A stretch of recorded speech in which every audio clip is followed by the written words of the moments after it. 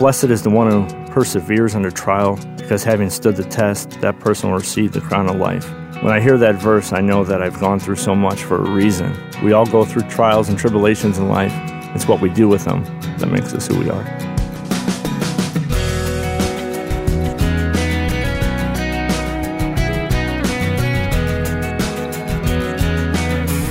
His name is Davin Edwards, and like many others, Davin has learned that life's trials are often what God uses to spiritually refine us.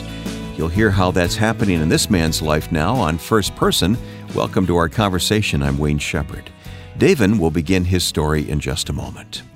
And whether you are listening on the radio or through our online stream or podcast, I hope you'll consider visiting firstpersoninterview.com and learning more about this weekly program, as well as more about the Far East Broadcasting Company, who partners with us to bring you these interviews. FEBC is a gospel-centered ministry reaching millions through teaching God's Word in local language broadcasts in nearly 50 countries of the world. Take a moment to sign up for the online devotional offered by FEBC at firstpersoninterview.com. firstpersoninterview.com. Well, sometimes you'll recognize the name of the guest on this program, and sometimes you won't. However, you'll always benefit from hearing testimonies that inspire us to love and serve God more deeply. Davin Edwards' story just may do that for you as you listen. I grew up in a small family down in Johnson City, Illinois. I was actually born and raised here in the Chicago area. In the Chicago area, but most of my family on my dad's side, they lived down in Johnson City. So every summer I would head down there, spend time with them, and basically spend time with all the family and cousins in that area. And what we would do is every Sunday we'd go to church. We spend a lot of time at church. My whole family was in the ministry, my aunts and uncles. Some of my uncles were actually ministers and pastors throughout the years, and I grew up in the Baptist community. I got to know the Lord very well as a youngster, but during that time, I loved the Lord with all my heart. That's all I knew. I grew up in that environment, and I knew my grandparents down there were very blessed, by the Lord, and I seen that in their eyes, and I was actually touched by that. So over the years, I always knew the Lord, but there was a time in my life when things started going a little bit differently. How old were you at that time? I was actually, when I first got saved with my grandmother, was at a summer camp. I got saved, at a vacation Bible school, basically. That's great. And she instilled that in me from that point forth, that to love the Lord with all your heart and never turn back, Yeah. But you did begin to drift. Yes. And how old were you when that happened? I began to drift from the Lord about when I was 13 years old. That was when my grandfather in Chicago area actually passed away, because at that time, when I was going back and forth between Southern Illinois and then Chicago, because my mom and dad decided to move up to Chicago. They lived up here for work. So I spent a lot of time with my grandparents on my mother's side, which was my Mimi and Papa, we called them back in the day. They were very close to you, weren't they? Yes, they were actually my best friends, because my mom and dad were trying to make a living for our family. So my dad worked 6 to 7 days a week. My mom was actually going to become a nurse. So she actually, between work and school, I never really got to see my parents. So I ended up spending most of my time with my grandparents here in Chicago. So, and then in the summertime, I would actually go back down to Johnson City back and forth. So it was kind of like my grandparents were the limelight of my life, basically, and they pretty much took care of me. So So you looked up to both sets of grandparents. Yes. My grandmother, Mimi, actually, up here in Chicago, was probably the one that I became very close with, because she had a spirit that, when you seen her, she lighted up the room. She made everything just amazing. She was the one person that you had comfort in, no matter what the situation was. But around, like we were talking about, as far as around the age of 13 is when my grandfather, Papa, so Mimi and Papa were the ones in Chicago, he passed away. And he was my best friend. We did everything together. We did the yard work together. We planted a strawberry patch together. I mean, that was my life. It had to be quite a blow to you then when he died. Yes, and I couldn't actually, for about a week and a half, I couldn't go to the hospital because it was just so traumatic to me, seeing that my best friend was actually going through that. I didn't know how to actually respond to it. So when he left and passed away, things started to change for me a little bit. I became a little bit introvert from the family. I didn't really spend a lot of time with my mom and dad as much as I should. I started looking for different avenues and ways out of things in life, and I started to become more sociable with friends at school. I just felt more comfort in that, instead of my family, because I started losing things in my family that I didn't have. I didn't have my mom and dad all the time. The only person I did have still was my grandmother, which was Mimi. Did she know what was going on with you when you began to seek other friends? And I'm guessing those friends weren't the best influences on you. No, they weren't. But yes, she actually, no matter what, the one thing about her is that she loved me throughout every situation. Even though she's seen things going on and she knew that, she wasn't a discouragement ever. Wow. She was always the kind of person that just brought you up and said, no matter what happens, I'm going to be here for you. You're going to go through the rough times. You're going to go through the best of times in life. She goes, but I'll be here for you. Yeah, her love was constant. Yes, it was very constant. And that's what made life a lot easier, She dropped me off at school every day. We'd spend time together. She picked me up from school. So she was the one I looked up to, and that was always there for me. But that changed too, didn't it? Yes, that changed too. Once Papa passed away, he was the link, that kept our family together. Yeah, so it was broken, yeah. The family life just went into turmoil. Basically what I did is I seen all this happening and things were just getting out of place. The family just got separated and things went a little haywire. So I ended up spending most of my time with Mimi, but then I also was looking for love in the wrong places. I ended up finding love and friendships and different companionships at school and high school, and I got into a lot of I guess I could say bad things. Things went the wrong direction. I ended up hanging out with a lot of druggies, spending most of my time at the stoner wall, is what we called it back in the day at high school. And I was in shop class and, cut a lot of classes and stuff at that time. And I found more fun in the wild side of things, getting out and just experiencing life in a little bit different way. And then when on my junior year, I decided to drop out of school. And I was thinking, what am I thinking? What am I thinking? But I turned to the bottle. I was drinking at the time back in high school. I started drinking my life away. Around that time, I basically ended up leaving school, but then I decided a year later, it was kind of, the Lord has always been there. Like he's always been that little birdie on my shoulder saying, hey, what are you doing? Yeah, that's the Holy Spirit. Yeah, yes, the Holy Spirit working in me. And then a year later, I ended up I'm going back to school. What am I doing, So I ended up going back to school, getting my high school diploma, and I still wasn't finding my way. I'm thinking, I'm going to go back and do that, and it never worked out.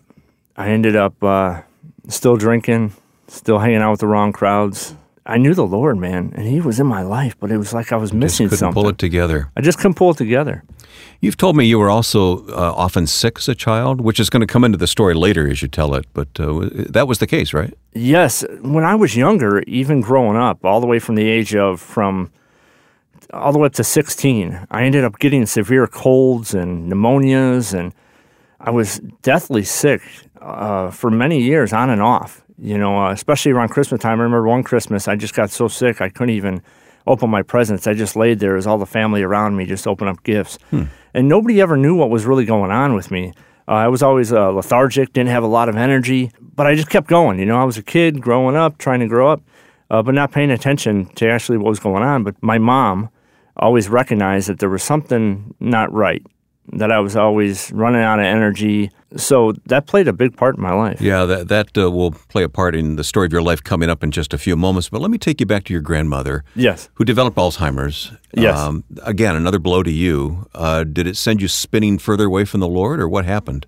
That's when it really took off. I ended up, kind of backing off from being around Mimi as much because I was scared to see her going through the situation. Yeah. It was very painful. When she started not to remember all the family members' names, but the funny thing about it is she always remembered mine. Oh. So she always knew me. She said, "Where's David at?" And it was just comforting when she did that. But on the other hand, it was also a blow to see her going through all that. So I ended up going farther into the alcohol, getting closer into the biker scene.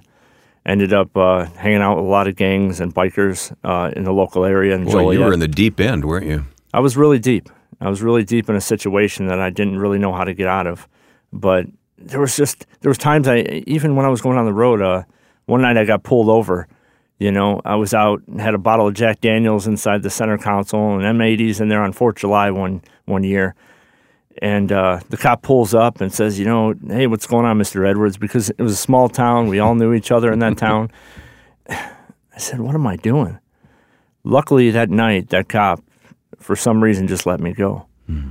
He said, why don't you go home, Mr. Edwards? And I said, thank you. And I went home that night, and I was like, wow, I should be in jail tonight, from out there doing what I shouldn't be doing. So it's always been the Spirit of the Lord just guiding me and being there for me. I don't know why me. I can't tell you why, but He's always really been there for me. There's more to David Edwards' story, and we'll continue it coming up in a moment on First Person. I'm Ed Cannon, president of the Far East Broadcasting Company.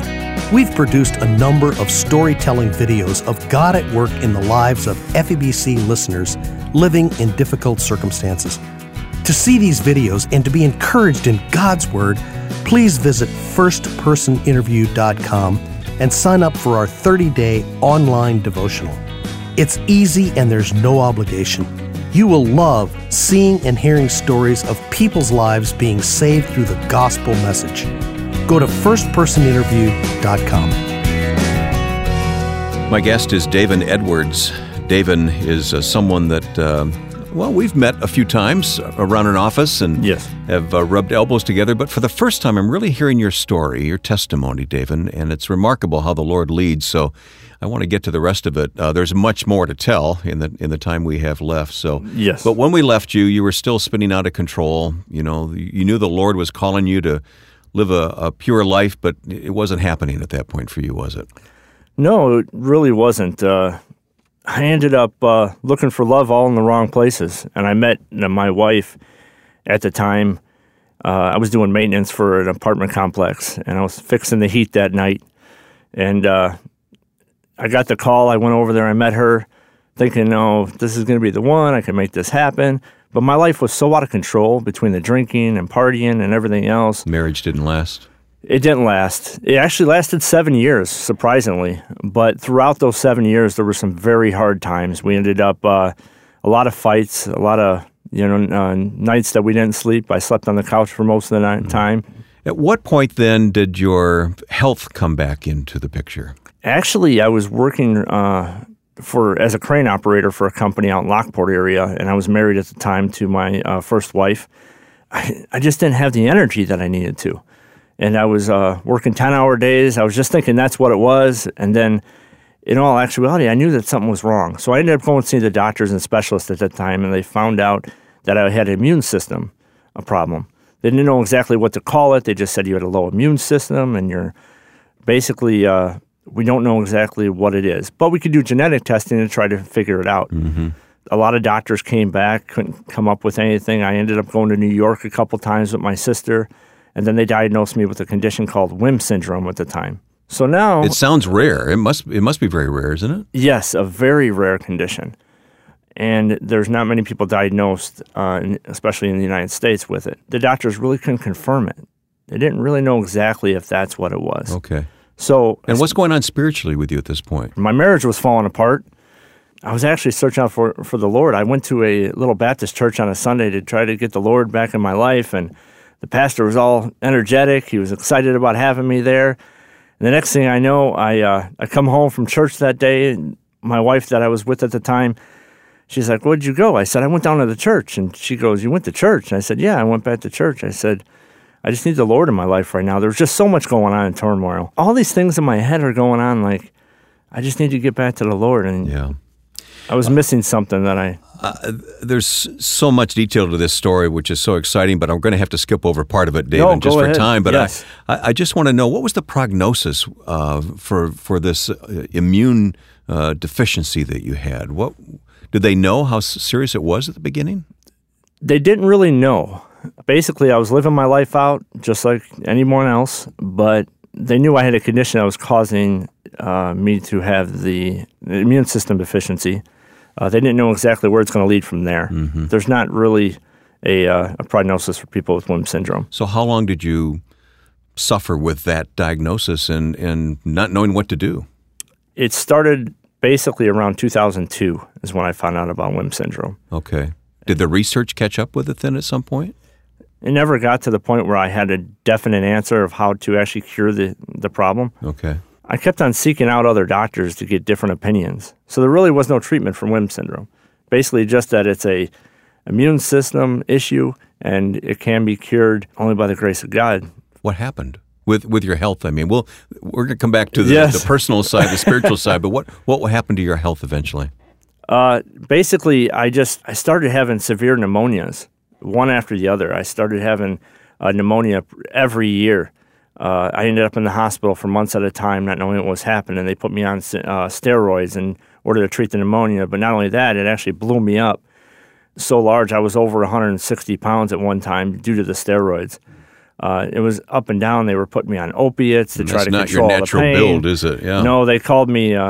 They called and said that one day I had a diagnosis of fibromyalgia too. So they're throwing all these different diagnoses out there, and on all these different medications, and it was almost like I was getting sicker. In 2007 is when I said, I gotta figure this out. I mean, and still at that point I was far from the Lord, through all these different diagnoses, my marriage going up and down, I was all over the place. And I said, Lord, I need you. I'm coming back to that. Can you find the diagnosis? But I was so broken at the time, between everything else going on, it was just a mess, In 2007, I got rebaptized. Okay, so you're back with the Lord, walking with the Lord. Yes. In 2007, I gave my life to the Lord again. So the drinking was in the past and all that? I put all of it away. I ended up telling the Lord I'm ready. Let's figure these things going out with my health. I asked him to bring a new woman into my life. I told him I'm ready to figure all this out and get back on track. And things didn't change right from there. I was still sick with all this stuff going on and the condition that I had, but never really know the true diagnosis. They thought it was that WHIM syndrome. And I ended up coming back up to Chicago and met my wife, Kristen.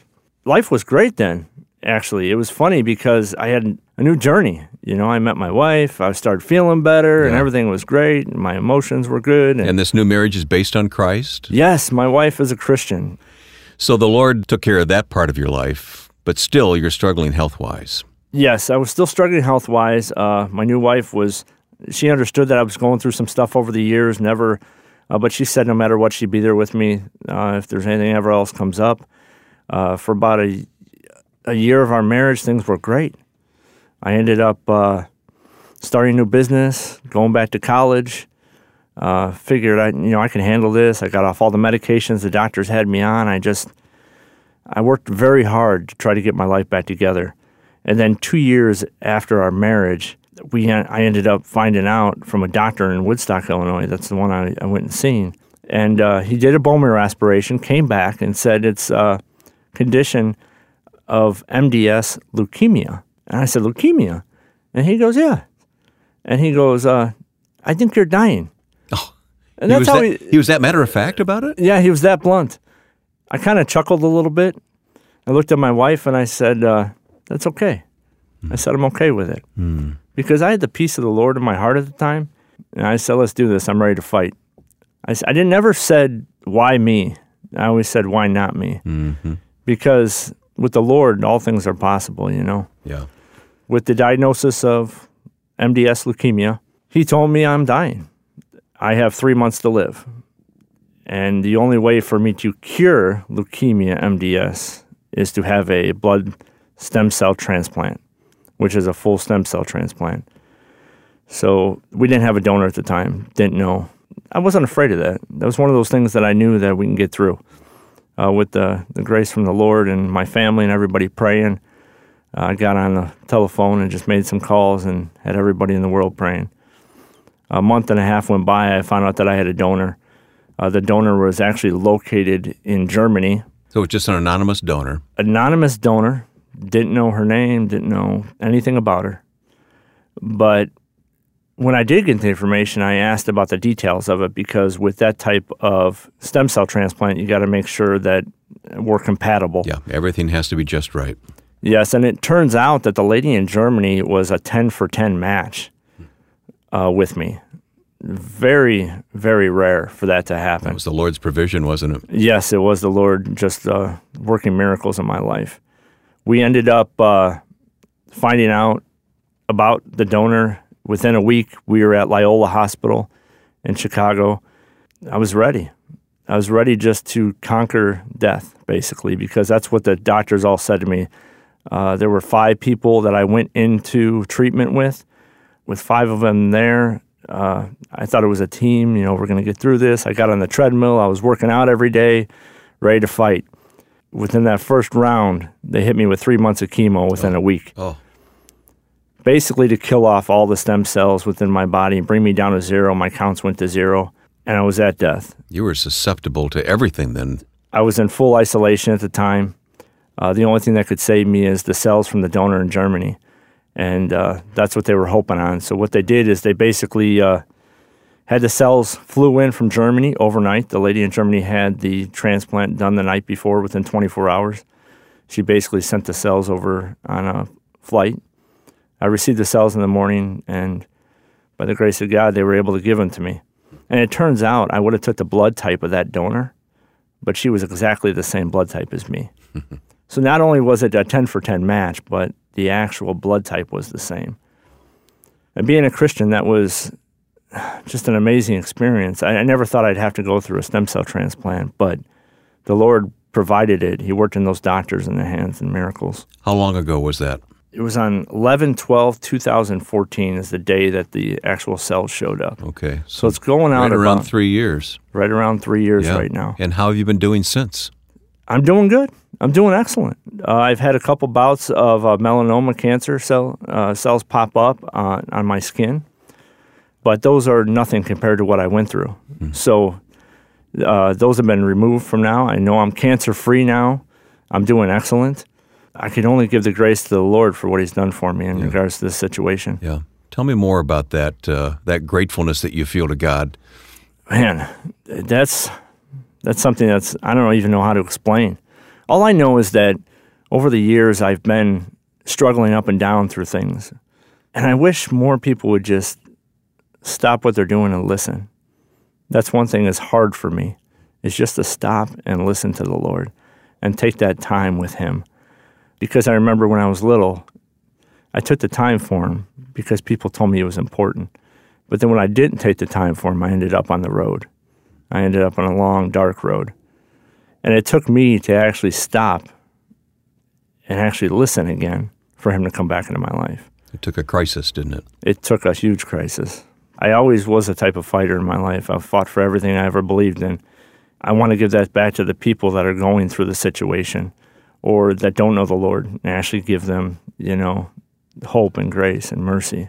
Because we've all been through tough times in life, but He'll actually answer if you ask Him to. God will answer when we call on Him. My thanks to David Edwards for telling us his story on First Person. If you're going through a difficult season yourself right now, whether it's a physical need, emotional, spiritual, or all three, I hope this man's testimony will be used to point you to the comfort, grace, and strength you'll find in God through His Word. We'll be back next week with another interview, this time a pastor from Ethiopia who has suffered much, but also who has experienced much joy in serving Christ. Please take a moment to join us at firstpersoninterview.com and sign up to receive the 30-day online devotional from the Far East Broadcasting Company. I love getting these stories in my email box and tying God's Word into what people are experiencing as they listen to FEBC. Sign up at firstpersoninterview.com. Now, with my thanks to friend and producer Joe Carlson, I'm Wayne Shepherd. We'll see you next time right here for First Person.